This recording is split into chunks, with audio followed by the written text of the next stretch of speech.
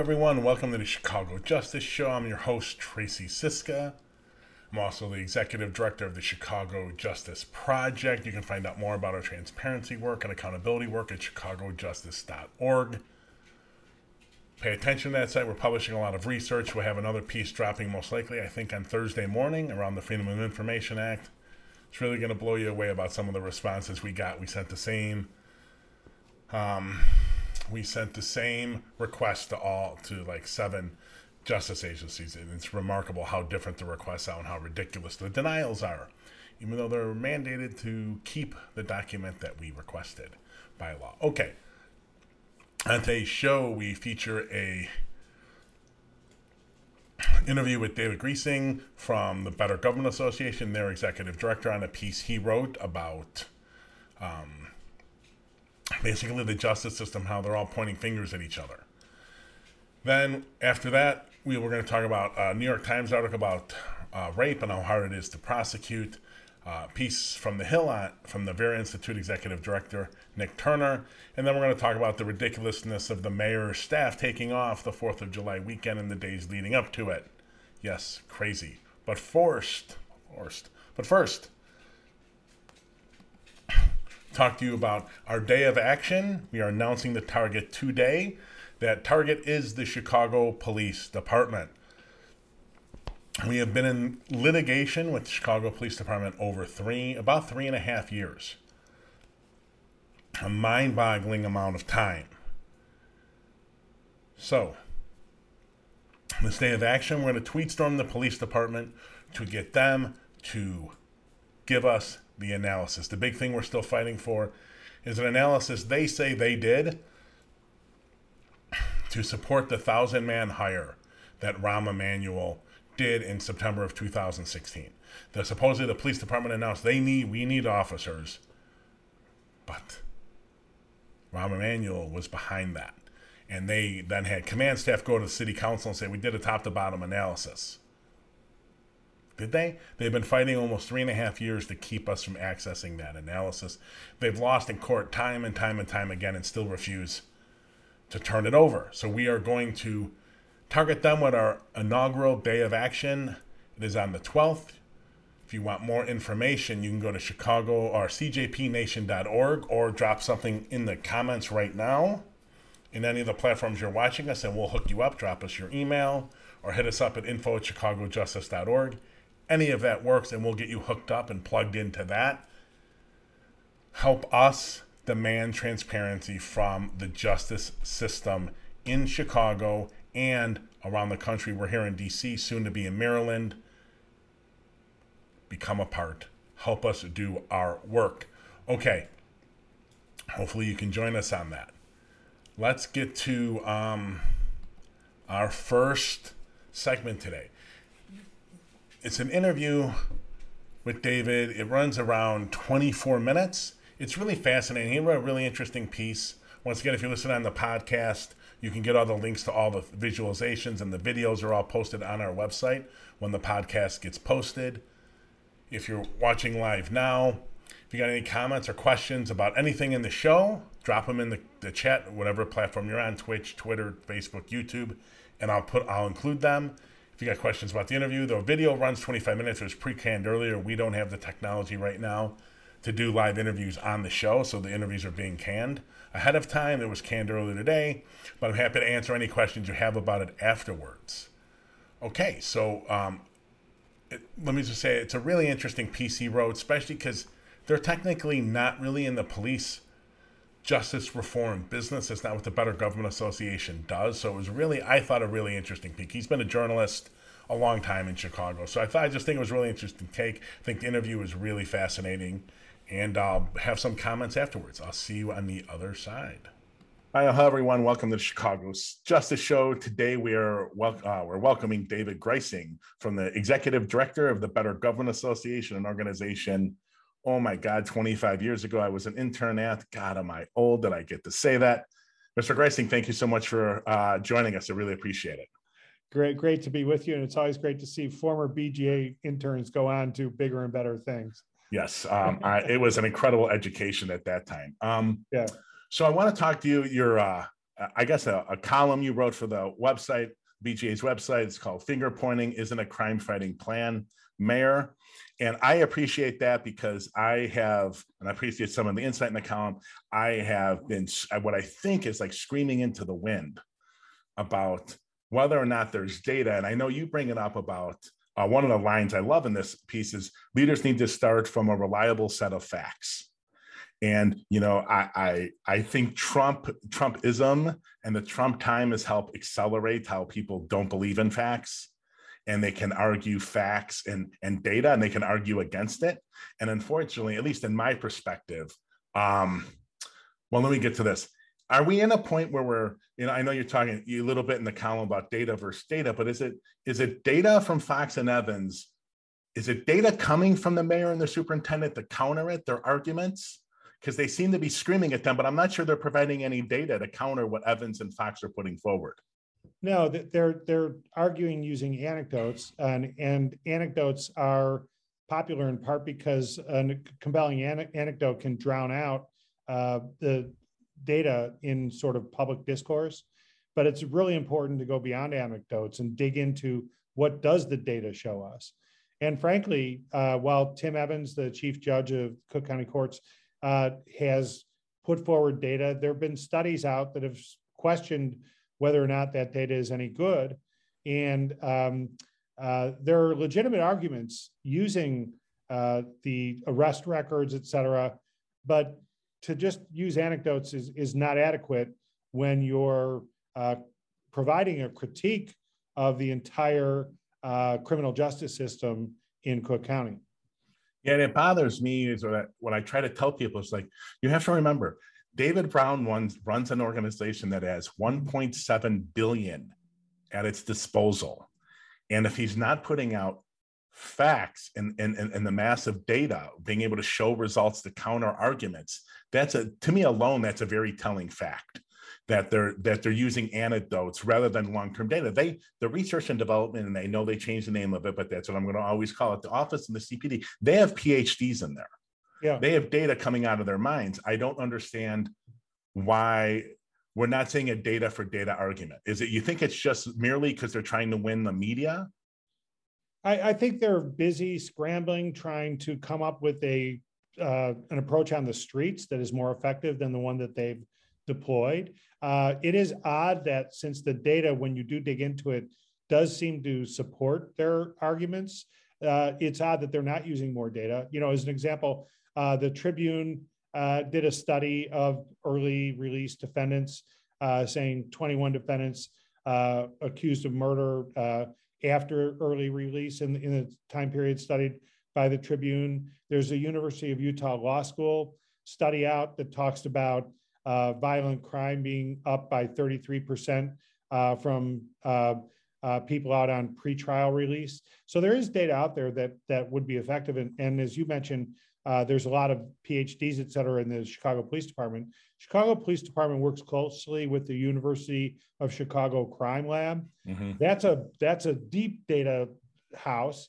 And if CPD is interested in digging into relevant data sets, they certainly have the resources at their disposal. I just think they're going based on, it would appear, based on their public statements, they're going based on their guts and not on what is the data telling them. It's pretty scary to me to be running any kind of large organization like that in 2021 and not using data to drive a lot of what you're talking about.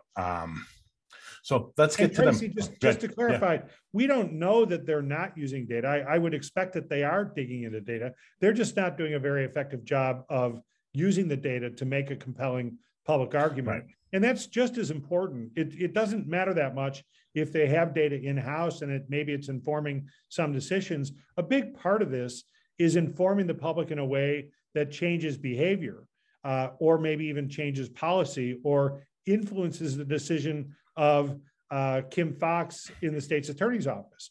And so by relying pretty much strictly on anecdote, they're foregoing the opportunity to really persuade the public and even persuade their counterparts in other offices of government. Yeah, there's no doubt about it. I don't know if it's there, why they're not using it. If I know and we'll get to it, Brown has been questioned. Well, let me back up and say Fox and the new public defender, whose name is escaping me at the moment. We're talking about the two studies, one from the crime lab and one from Loyola University. The professors from Loyola have been on my show talking about how that doesn't, they have data that shows it isn't people out on bail, on bond reform, because it started in 2016. As you mentioned, it's a little hard to believe that would be solely responsible for what's going on in 2020. And you get these responses from Brown. Well, I just don't feel, I know what I feel, and I know what and it's just like, how do you think that's going to win an argument with the public? I know better than these professors do. Well, no, it's not persuasive. I don't doubt that David Brown sincerely believes what he says he feels, but that's not adequate when you're running one of the nation's largest police departments, and when you are engaging in a public debate about bail reform. If he really believes that bail reform is a root cause of the street violence that he is failing to effectively address, then I think he owes it to the public to make that case far more persuasively than just singling out a few anecdotes. Those anecdotes are very compelling, and there's no doubt that there are instances where people with ankle bracelets are committing violent crimes. But in a city this large, a handful of cases is not enough to win the argument over whether the risk of people with ankle bracelets committing crimes is a bigger risk or bigger problem for the city than thousands of people being locked up for, in some cases, very thin reasons, and robbing them and their families of their opportunity to be together, robbing them of their jobs, just kind of adding further to the problems on the streets. That's a legitimate public debate, and you're not doing your job if you're not engaging in that debate in a meaningful way. And arguing through the use of a handful of anecdotes is not a meaningful engagement in the public policy debate. Speaking of meaningful engagement, you talk about in your column about how the mayor had this whole government approach, and she was going to fight violent crimes involving the schools, libraries, family support services. It just seems to me, despite the rhetoric from the mayor, and maybe they have put some money into those things, we don't ever seem to have a mayor that can put a long-term plan in place and then follow it. Well, right. We haven't. And just in the brief time that Mayor Lightfoot has been in office, there's been discussion of community policing a couple of different times. David Brown was brought in with de-escalation as being kind of the magic formula to kind of reduce violence. He has recommitted to community policing, and the whole of government approach, which Mayor Lightfoot first talked about it as a candidate, and now for the first time really seriously talked about it heading into this summer. There's sort of a flavor of the month kind of feel to some of this that you can't just test these things in a very short period of time, and then when it doesn't immediately work, move on to something new. Put yourself in the shoes of a police officer out on the streets. When 1 month, when this new police chief comes in, he's talking all about de-escalation. Then he's talking about community policing. Then he's talking about this whole of government approach. What orders are you taking, and how does that change your day-to-day work out on the streets? How does the whole of government approach engage with the state's attorney's office, for example, when the mayor is jousting with the state's attorney over the question of whether CPD is actually arresting enough people to put into the system, or she's releasing too many people back onto the streets. It's just not, it's not a very constructive situation right now. And it could well start with the mayor, the head of the courts, Tim Evans, the state's attorney's office, all getting on the same page, which they most clearly at this point are not. They are not. And I have been repeatedly annoyed. So Ken Fox did this webinar for journalists. Her office did this webinar for journalists, and they were showing them how to use the data on their data portal and what the data said. So Kim Foxx comes out and says, okay, we have a skyrocketing rate at which we're arresting people with for gun possession. We went from 300 in 2013 to last year we were at 1,400, and this year we're supposed to be even higher. And she comes down with the incredible statistics, like only 20% of the gun possession arrests are getting, the guns themselves are being tracked back to violent crime. And at the same time, we have a plummeting rate at which you're closing cases where there was actual gun violence. And so I was like, wow. Now that to me was hard hitting. And then I was like, okay, Mayor, okay, Superintendent Brown, respond. Like, God knows how much money Lightfoot's got at her feet. And Superintendent, you have a $1.7 billion agency, respond to that. Right. And they couldn't, and they went to this petty bickering. And it's like, wait a minute, she put hard facts out. I don't care whether you like them or not. That's irrelevant. Can you counter them? Yeah. Well, and David Brown is focused a lot on the number of handguns that have been recovered by the police. You know, it's a good thing to get guns off the streets. There's no doubt that it's part of the whole solution to do so. But he is not provided, going back to the critique that we're involved in with regard to the data sets, he has not been able to connect the dots and say, we've taken X number of guns off the streets, and therefore criminals don't have guns in their hands. There's no proof of that.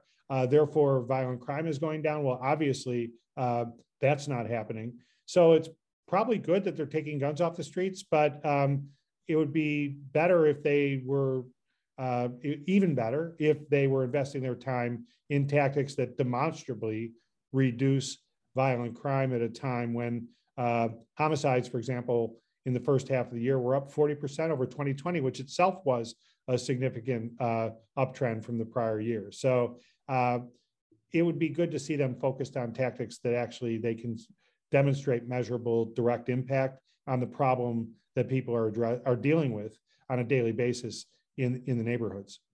It's been interesting to me, and I want to know how you feel about this. I have always felt like the police get too much blame when crime goes up, because it may be out of their ability to control. Because like maybe they had a really good year of preventing crime because it would have went way up if they weren't doing what they were doing. But they also get too much of the credit when it goes down. And I think they built themselves into a hole. Like from the early 90s to like 2015, except for a year or two in different places, crime kept ticking down all over the country. And every superintendent was the flavor, use your term, the flavor of the year superintendent. Look, everything I'm doing is working. And I think we're in a position now where crime goes up and they will do anything possible, anything that comes to their mind, because they're trying to win the media cycle, to start reducing the numbers, regardless of its long-term impact also. Right. So I wanted just to get your feelings on that. Well, you know, they are very focused on messaging, and I guess it's not surprising. They are, you know, the superintendent does work for the mayor, who is an elected official. Likewise, Kim Foxx is doing everything she can to avoid being held responsible for any increase in crime. There is a lot of politicking going on here. Some of the more uncomfortable moments we've witnessed, I remember being at a press conference where Kim Foxx and Mayor Lightfoot were together after the initial round of disturbances following the death of George Floyd, where the mayor had spent the whole weekend blaming Kim Foxx for putting people back out on the streets. And Kim Foxx, of course, had defended herself. And then the two of them were trying to show a united front and saying, we have a plan for fighting crime. What I want to know is, like, what is that plan? How is it going? What is the progress? How are you adjusting as new data comes in? And is there any path toward Chicago seeing a decreasing trend as opposed to a sharply increasing trend in violent crime? Yeah, I really don't think there is a plan. I'll be completely honest with you. I think for a lot of big city chiefs, and chiefs all over the country, big city especially, you know, and you mentioned this in your column, like crime has been up with the pandemic, especially violent crime all over the country. And 25% nationwide increase in homicides, 2021 over 2020. Yeah. Right. And to me, like I saw, as a criminologist, I saw as we started locking down, we locked down, I'm in DC, we locked down March 13th, Friday night of March 13th, 2020. I saw that and I was like, oh, here, we're going to have a perfect storm. And I saw, as you saw, Scandinavia, Canada, to an extent, a lot of Europe, and they just started pushing money to people, right? Pushing money to people like, holy shit, this is going to lead to really bad things in our country, and we got to keep people from being a massive unrest. Then George Floyd hit, and I was like, oh, this is nothing but bad. And obviously, we didn't have the leadership in Washington to do that, but I saw the storm coming. I'm a little. I think what Mayor Lightfoot and Brown are hoping is that as the pandemic wanes, as we all thought it was going to, but it's starting to peak back up. But when cold weather comes and hopefully the pandemic wanes, things start going back to normal. I really think that's their long-term strategy right now. Well, just like the column said, finger pointing is not a strategy. Neither is hope. Is hope a strategy? What I would like to see is this whole of government idea, which is unfortunately to this point been more of a slogan than a strategy. I would really like to see that played out for us. This is how it works. This is the way this integrated approach works. These are the results we expect to see. And these are the measurable outcomes that we will track over time. That's the way a well-run city would approach a strategic initiative like this. And other than announcing this prior to the summer season, when violence, not just in Chicago, but in big cities across the country, violence does rise during the summertime, we really have not heard back from the mayor of the city as to how that's going. And that's what lends itself to this notion, the flavor of the month kind of notion that I'm talking about. We don't see a consistent commitment, messaging, database reports about any success, which then leaves us to wonder, well, maybe there isn't any success. So maybe you have to move on to a new tactic sometime soon. Yeah, it's a very you're right. It's about the flavor of the week, and they keep, at least in my opinion, they keep falling over themselves. They keep tripping over themselves. I mean, it's a Chicago Police Department. We've all been here, and there are a lot of good cops. So I'm not like bashing the whole department, but there's always a clock on when the next scandal involving a bad shooting, a bad event is going to happen in Chicago, and you have to have a plan to be able to weather it all. That's systematic. I think I was always of the view that when Lori got in, and I know Mayor Lightfoot, but I was like, we'll know in our first budget. What happens to tax increment financing? What happens to that program? If that fundamentally gets changed and we see real investment in these communities, we're going to see the change. I think she upped Rahm's anti-violence money from $5 million to 36, and yeah, that's great. But how much is 31 million additional? Let's say she upped to 36 million. Now, what is 36 million going to do on the south and west sides? All of it. No, you're right, and I think study after study indicates it's more than just the source of these problems is far larger than just throwing more police out on the streets or more equipment, et cetera. That said, we're not going to cure the problem. All of the inputs to the increase in violent crime are not going to be cured by any municipal government. The whole of government approach sounds interesting because it's at least putting a variety of resources out there. For example, as one example, mental health issues are at a root cause of a lot of crime on the streets, and violent crime included.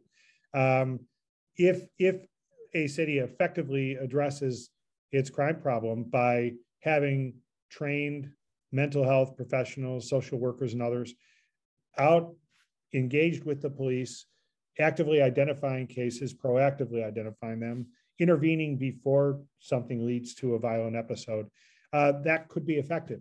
And you're not going to cure the problem of mental health per se through government programs, but you can more effectively manage that problem as regards the impact it has on a city.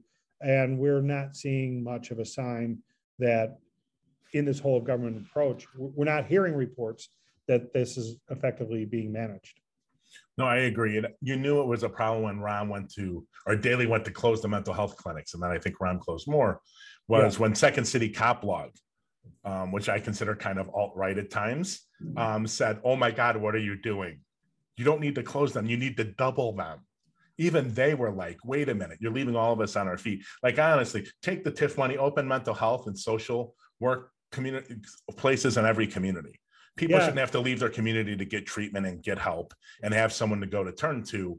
And to me, it's a lot cheaper, but it just getting the courage to change the fundamental economics of the city and where the city we still haven't, obviously, we still haven't found the person to do that.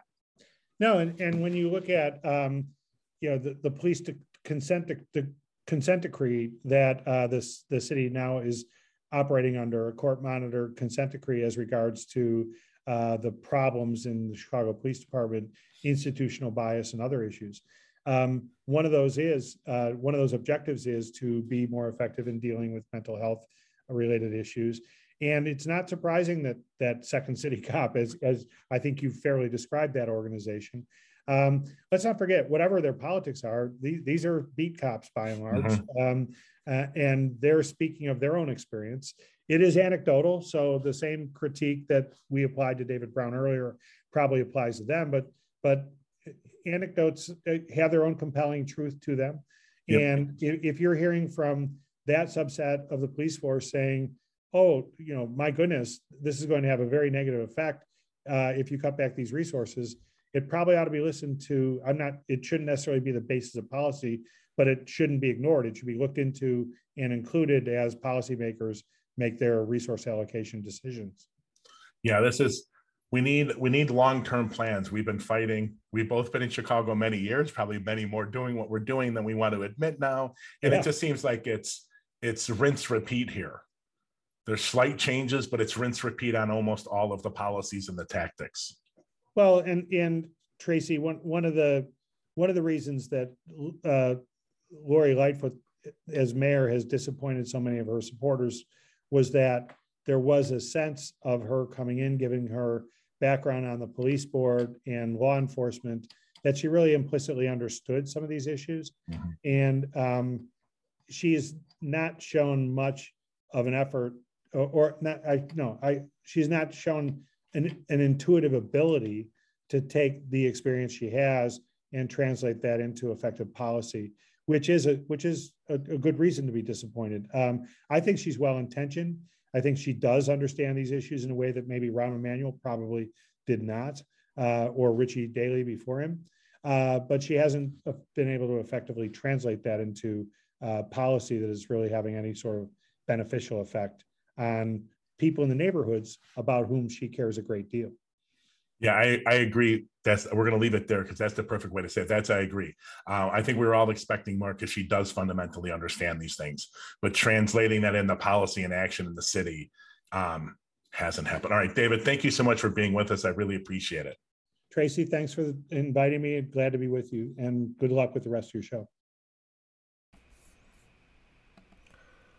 Okay, so we're back. Fundamentally a really interesting conversation. And I think David is right. I think he's very right in that I don't think it's that Lightfoot doesn't care.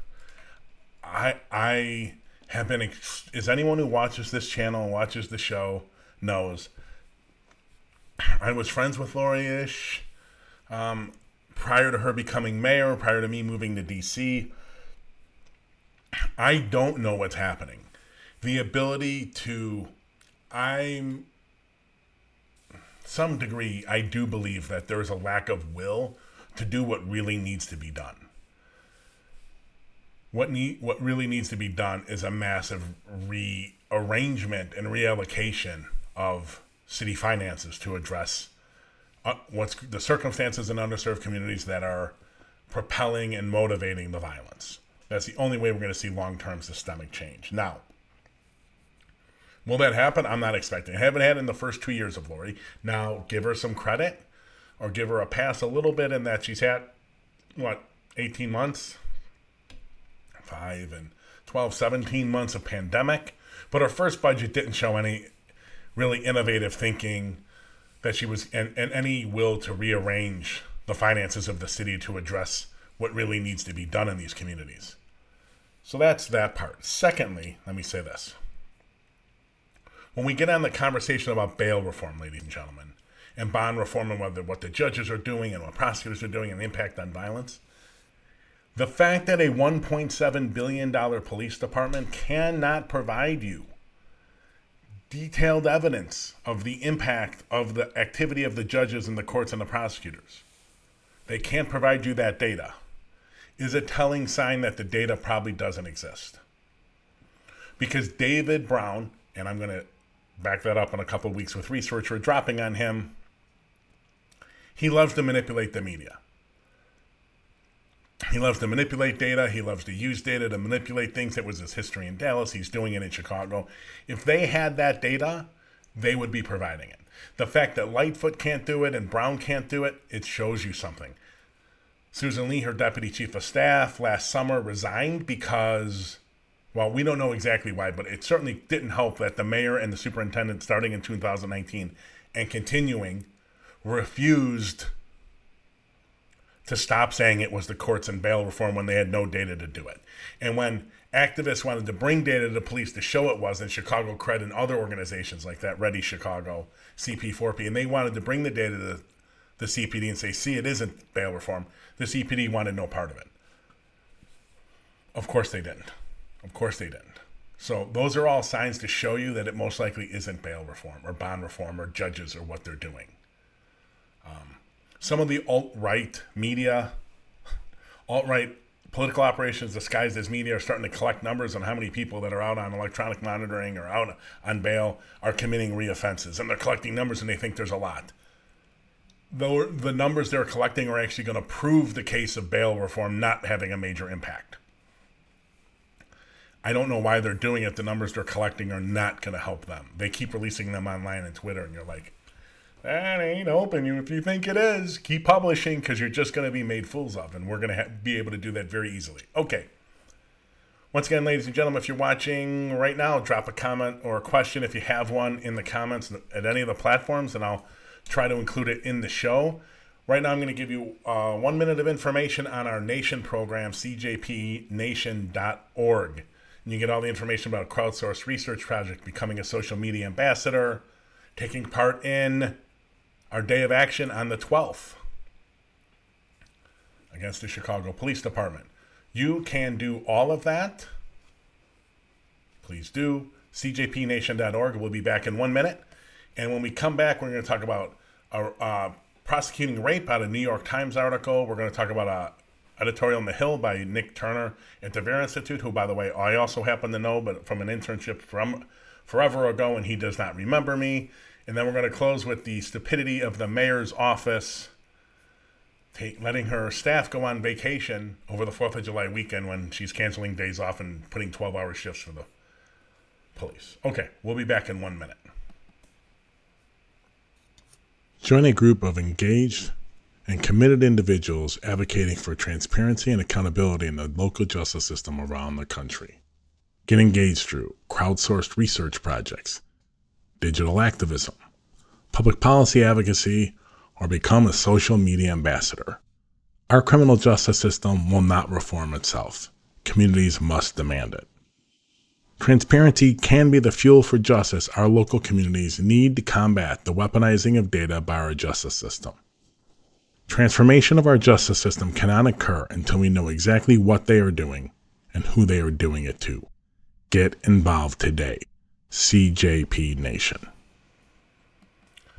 Hey, ladies and gentlemen, we are back. So we're going to talk about a New York Times article titled, "No One Believes Me, How Rape Cases Get Dropped." Now, yes, this mostly, and I bring in some national stuff from time to time on the show.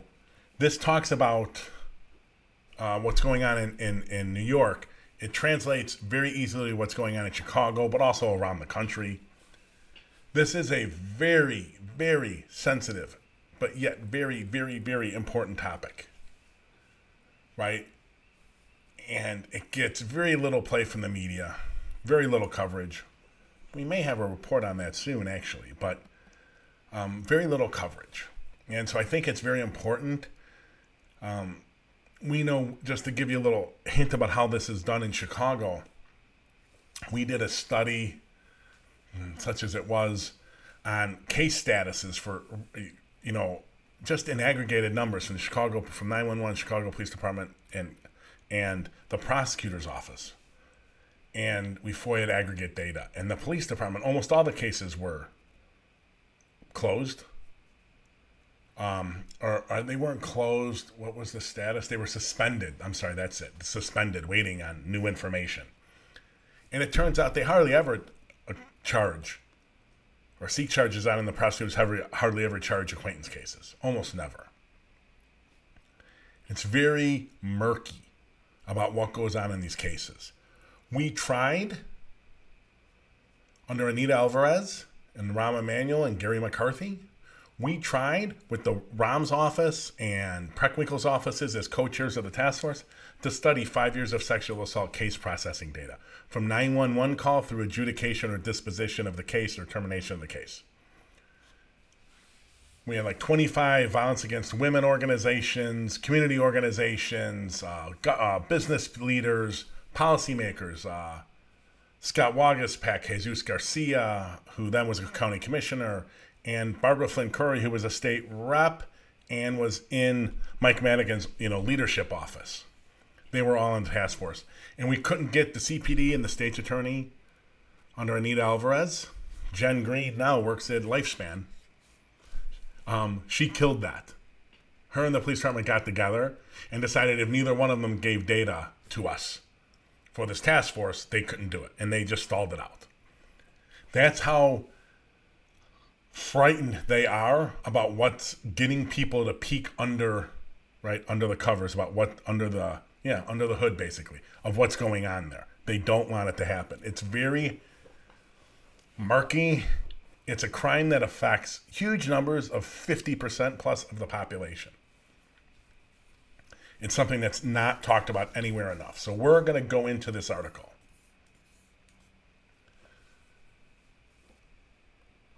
Okay, from the New York Times. The police investigation lasted months, but when the case reached the Manhattan District Attorney's Office, Cy Vance, who basically dropped charges originally against Harvey Weinstein and then cut a sweetheart deal, I think it's later on in this, you're going to be shocked, but okay. Manhattan District Attorney's Office prosecutors quickly declined to bring charges, records show. It would be 7 more months before, I'm not going to say her name, the victim or the survivor got an explanation. That's right. Drop charges, don't tell the survivor. The reason they don't want to tell them because they don't want the survivor going in the media, and also they don't want to have to articulate why they're not prosecuting. Because a lot of the times, as research has shown, it's a lot of non or extra legal or non-legal factors. How were you dressed? How did you act? Were you drinking? Did you smoke marijuana or do some other drug? Because if you did any of that, that of course means you called, you were looking to get assaulted.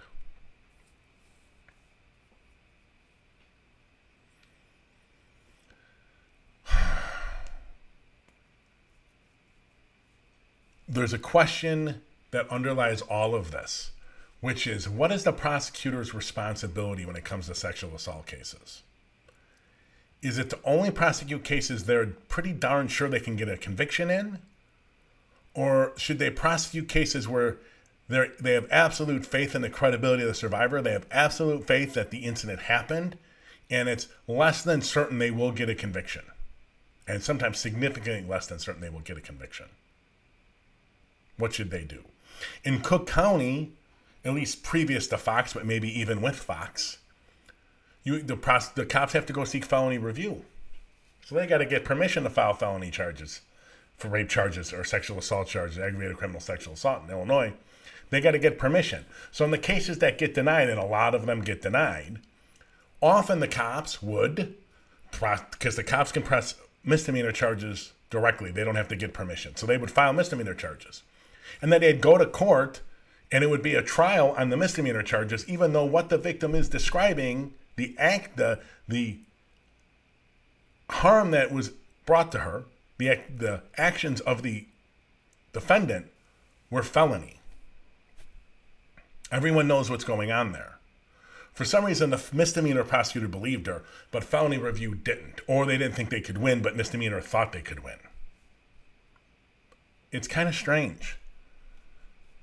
So what is the prosecutor's responsibility? It's really an interesting conversation. I don't think that's one we nearly have enough. I know the violence against women organizations try to push it, that conversation, but it does not get into the media where it deserves to be, so that there could be a more robust public conversation about this. Let's go back to the article. Most New York City prosecutors' offices rejected a greater percentage of sex crime cases in 2019, the last year for which there was reliable data is available, than they did roughly a decade earlier before the case against Harvey Weinstein touched off on national reckoning.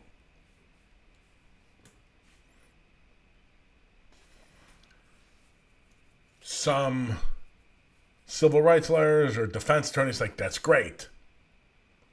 We need more cases out of the system. I'm not 100% sure that's the right thing. I don't want anyone going to, I believe in let one guilty man go free rather than, or let 10 guilty men go free rather than wrongly imprison someone who didn't do anything. And I'm not sure imprisoning someone at all for most things makes sense. But it's complicated, especially when you're still talking about a vast majority of male workforce in policing, and the vast majority of survivors being female. And I think there is some research to show that having women cops has not changed that percentage. I'm not 100% sure, but I don't think they're, on the whole, found to be that much more sympathetic to female survivors than male cops are. Once again, yes, diversity for yes. I mean, if a male can treat a victim horribly or survivor horribly, then a female should be able to do that job. But when you're asking, like, we need diversity to impact how survivors get treated, it looks like diversity may not be the difference we all think it to be, which is what we learned 20, 30 years ago when we tried to diversify by race for the police officers. So let's get back to Mr. Vance, the Manhattan District Attorney's Office, who is in the process of actually retiring. He will not run for re-election. And it's soon, actually. It's within the next 6 months. I think it may be November, actually, that his election is, but it is soon. All right, back to the article. Mr. Vance, who heads one of the largest and most prominent district attorney's offices in the country, has faced harsh criticism over his office handling of sex crimes, including the 2015 investigation of Mr. Weinstein. The former Hollywood producer was convicted last year of rape and sexual assault, and the no jail plea deal for a no jail plea deal in 2016 for a Columbia University gynecologist accused of molesting dozens of patients.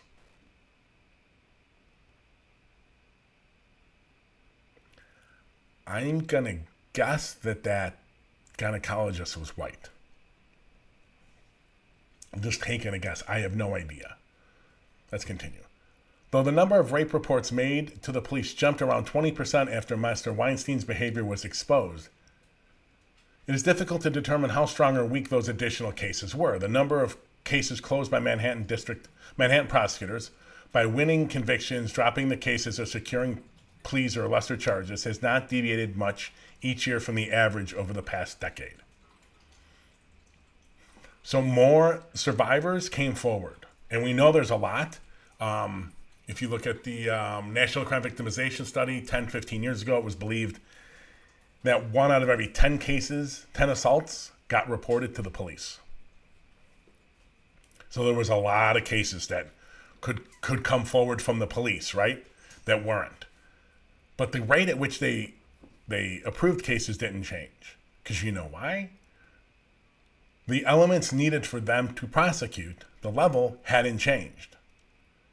Even though they screwed up Weinstein, they gave this Columbia gynecologist the deal of a lifetime, it seems.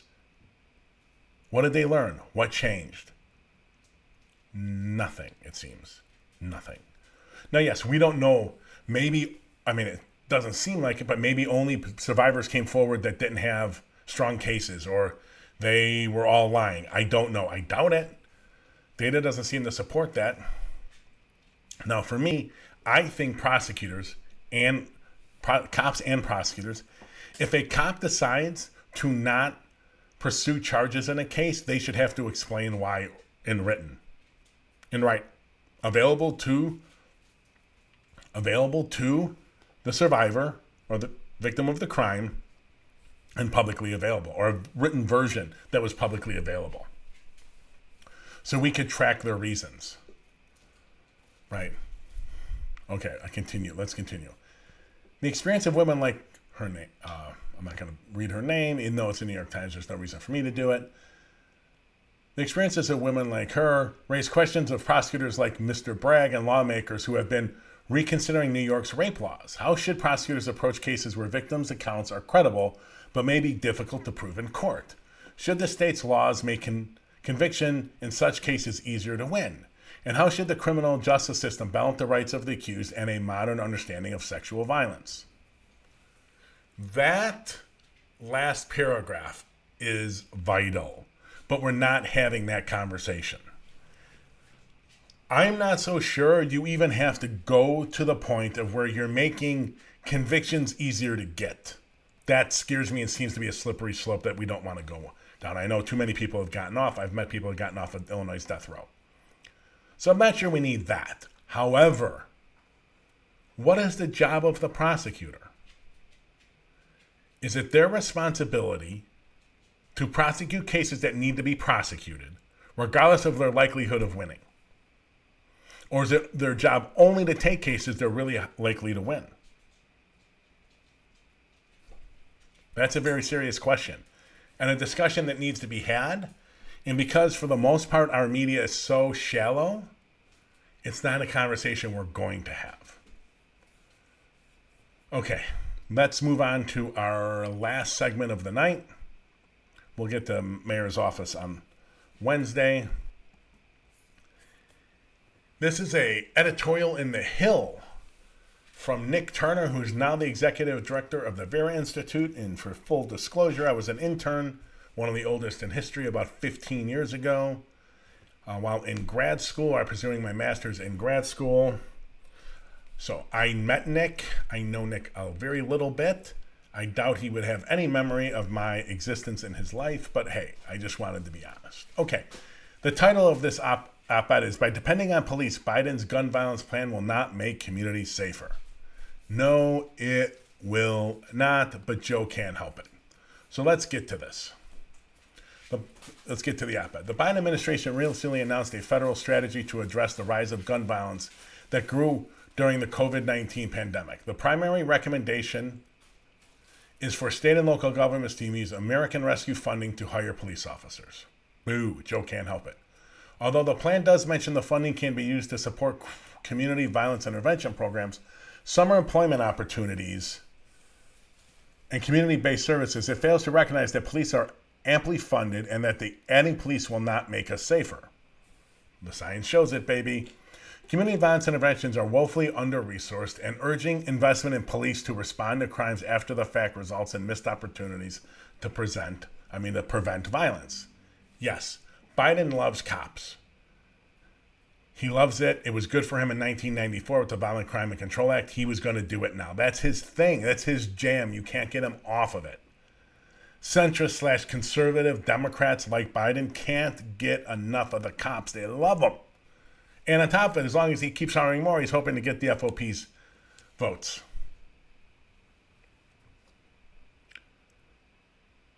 So, the rollout of the Biden plan, the article continues, the rollout of the Biden plan neglected to recognize the stressors of COVID-19 beyond economic loss.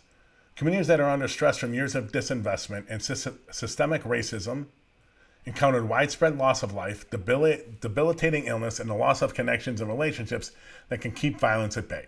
These disruptions in relationships can create aftershocks in the health of communities, which make current situation different, which makes the current situation different from the economic recession of 2008, when gun violence rates did not increase. Yes, and honestly, ladies and gentlemen,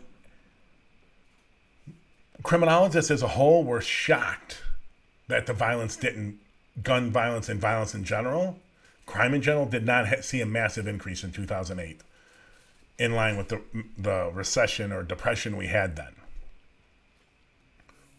Well, we know why. No, we don't. We don't really know why. Every criminologist trying to make a name for themselves has got it and understands it and knows it. They don't. They don't have a clue why it didn't happen. Right? This is different because of the economic instability of 2008 was bad. What you got multipliers here because you have economic instability, health instability, housing instability. Then you have the fear of the virus. Then you have Black and brown communities, inner city, underserved communities hit the hardest by the virus. They have the worst access to health care, no insurance. It just compounds everything. That's why things are so bad now. And trying to lay it on, you could just all be solved by police, which is what Biden is mostly doing, is pretty sad, as Mr. Turner is pointing out. Let's get back to the last piece from the article. The pandemic laid bare chronic and systemic disinvestment in communities that are being hit the hardest by increased violence. Our investment in policing has not produced public safety, especially in Black and brown communities, and we cannot expect more of the same to deliver different results. Instead, at all levels of government, we have the opportunity to adopt proven community-based solutions and prevent further gun violence. This is a strategy that Biden administration should champion so that people are truly safe from crime. Nope. I mean, first of all, Nick's right, 100%. The fact that you're going to get Biden to do that, impossible. Never. It is not his jam. It's not his thing. He's a conservative Democrat. His thing is to do what will ever get him another term in office. And he thinks by giving them more police, he'll win some of the conservative vote. And that, to him, that's more important than making real change in these communities. He's not a change maker. He's the exact opposite of a change maker. He's the status quo guy. Slightly different than what a mainstream Republican would do, but only within a certain limit.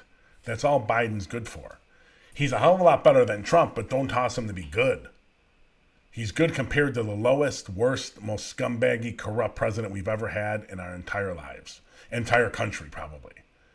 That doesn't make Biden like some kind of left-wing super champion of the poor. He is not that. And his plan to put more cops on the street is just going to put more Black or brown people in prison and extend the school-to-prison pipeline issues. It's going to increase police violence on the streets. It's just rinse and repeat, like I said with Lori Lightfoot in the Greising interview. It's rinse repeat with Joe. This is nothing new from him. We should have expected this. It's sad, but that's what we got. But it was better than the alternative, not in the primary, but in the general. It was obviously better. Okay, ladies and gentlemen, thank you so much for being here. Once again, Day of Action, August 12th, cjpnation.org or info@chicagojustice.org, or hit us up on any of the platforms you're watching us now, and we will get you involved. I have one more live show on Wednesday, and then I am off for about 10 days. First vacation in 20 months. And but I am going to be playing some of our, we will have a show up for those for Friday, then Monday, Wednesday, Friday of next week. We're going to start playing some of our best, most viewed shows. And then I'll be back with you on the 16th for one show. And then I'm heading to go see my family in Chicago for a week. And there are going to be more of our greatest shows will be going from there. And as I've been reminded, I believe, by one of my volunteers, links in the bios of all our social media. Go for the Day of Action. Go do it. Thank you so much, everyone. I will see you Wednesday at 5:30.